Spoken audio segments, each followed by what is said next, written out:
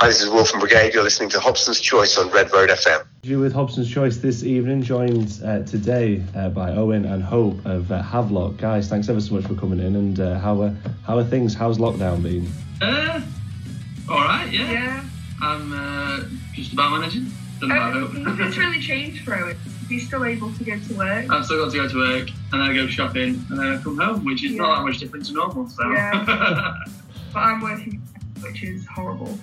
It's interesting, isn't it, how much like lockdowns changed so much, like just everyday things. And I mean, I know they're easing the rules a little bit, but it's had a drastic effect on everyone, especially the arts field and like the music worlds.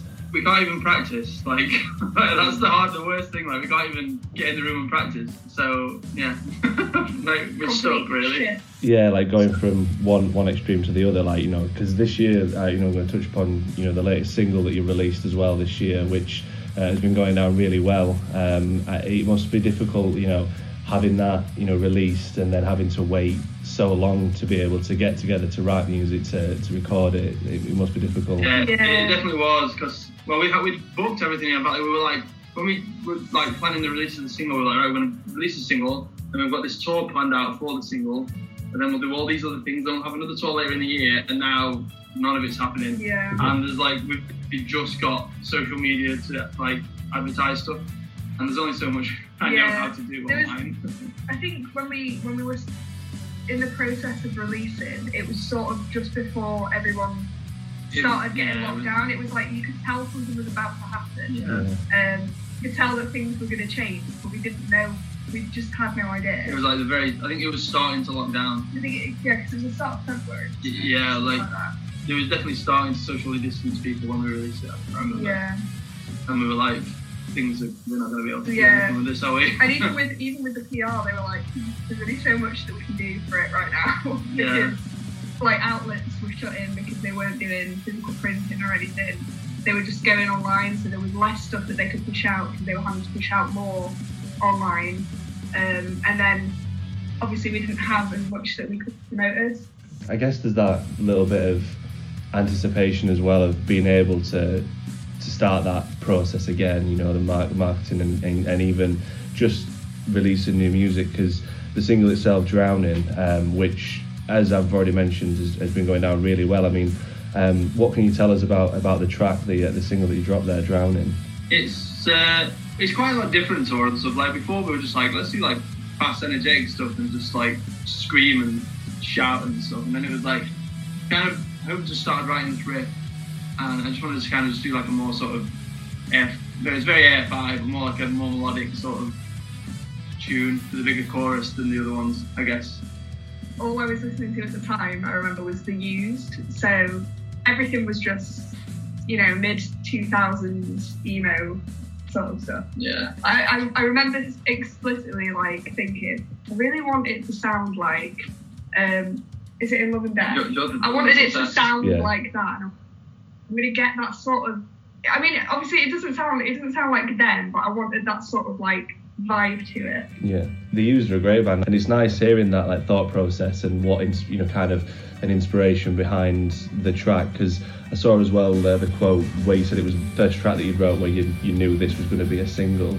We were definitely like, when we were jamming it out, we were like, we'd got a few songs at the time that we'd kind of been working on with that, and like obviously we were like, we're going to do an EP, and then we were just like, let's just do this now because this is a single and we know it's going to be a single, so let's just do it because it's good.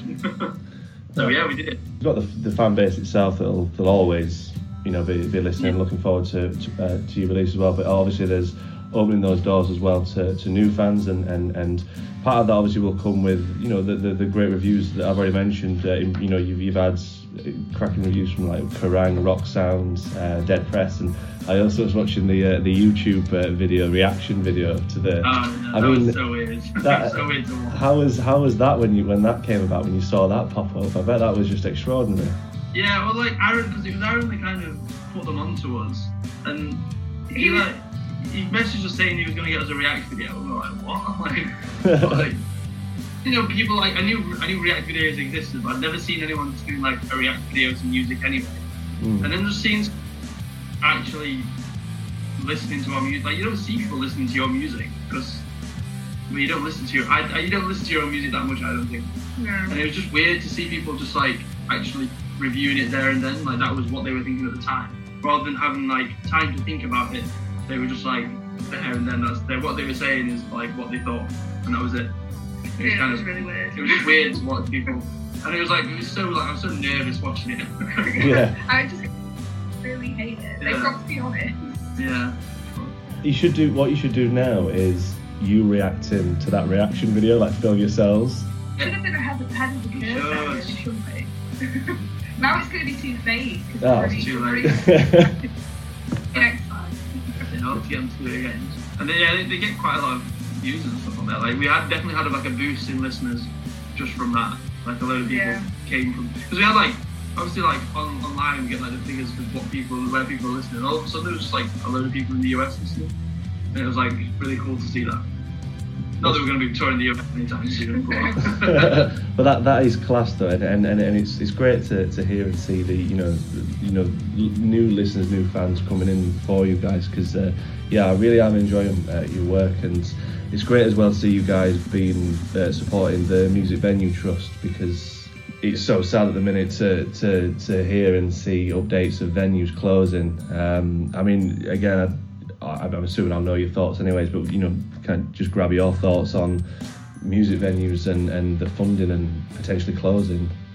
Yeah, it's horrible because we know so many people that directly work with music venues and own music venues. Like we've got a friend that he's like a merch guy for like everyone, and that's just not a job at the moment because they're not touring, and like the music venues is just, if we don't have them, then bands don't have anything to do.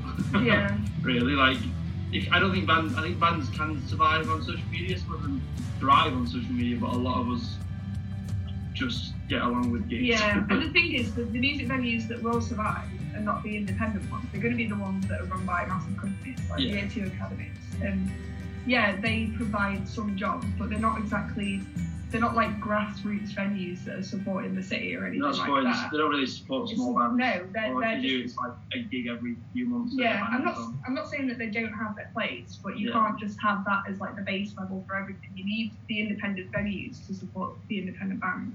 It's quite like, I've tried not to think too much about it because I find it's a bit heavy lately. Yeah.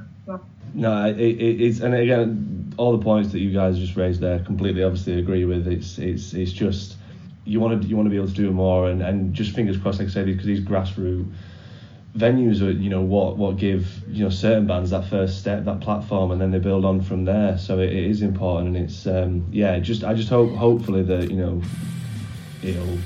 when we start to ease the rules, that things can look better for those guys and everyone involved. Because fingers crossed though, you guys and other bands as well can finally get back on stage.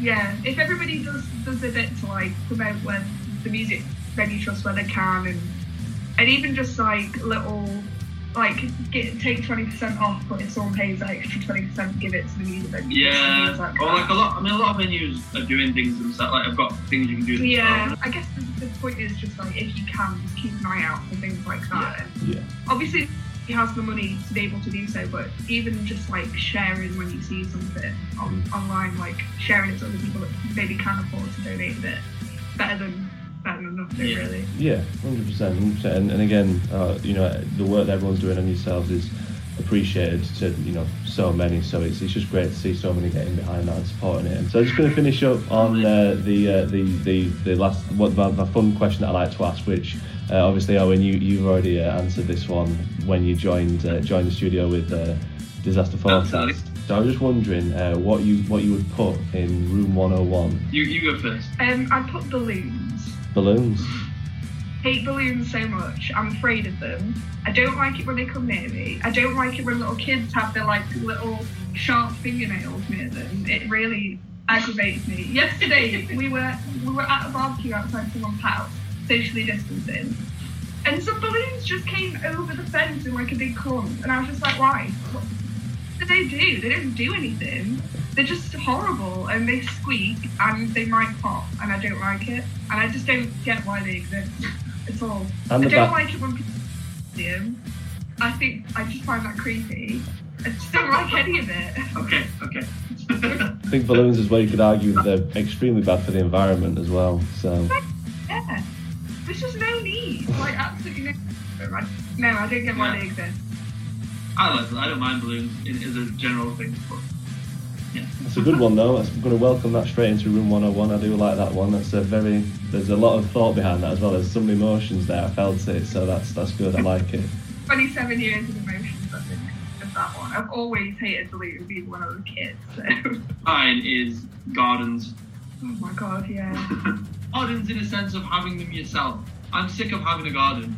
Having a garden, I can't take care of a garden, and taking care of a garden is not fun. Gardening isn't fun, it's not relaxing, it's just frustrating. And you cut it all down and it grows back in like a week, and you're just like, why did I even bother? Plants in a pot, they're fine. They're like, you know, like little bits of like bedding I can get on with, but it's like just having a whole garden. Like grass. And like grass when you don't need grass. Weeds and like bushes. Oh. Too much effort for very little like gain for me. Again though, it's been said, so it's going to go into Room 101, so that's absolutely fine. So we've got gardening and balloons, which is both very good answers, very good. But this has been class to say. I've really enjoyed chatting to you guys, and again, rest of the year it eases up a little bit, but we look forward to hearing new music from you anyways. Yeah, thank you.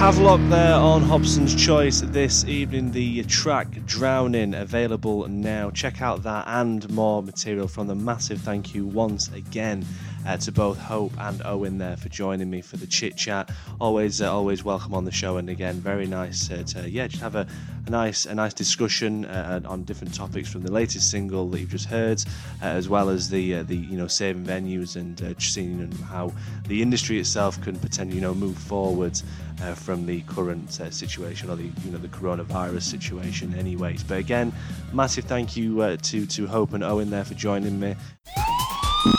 Music is life. 102.4 FM online. This is Redroad.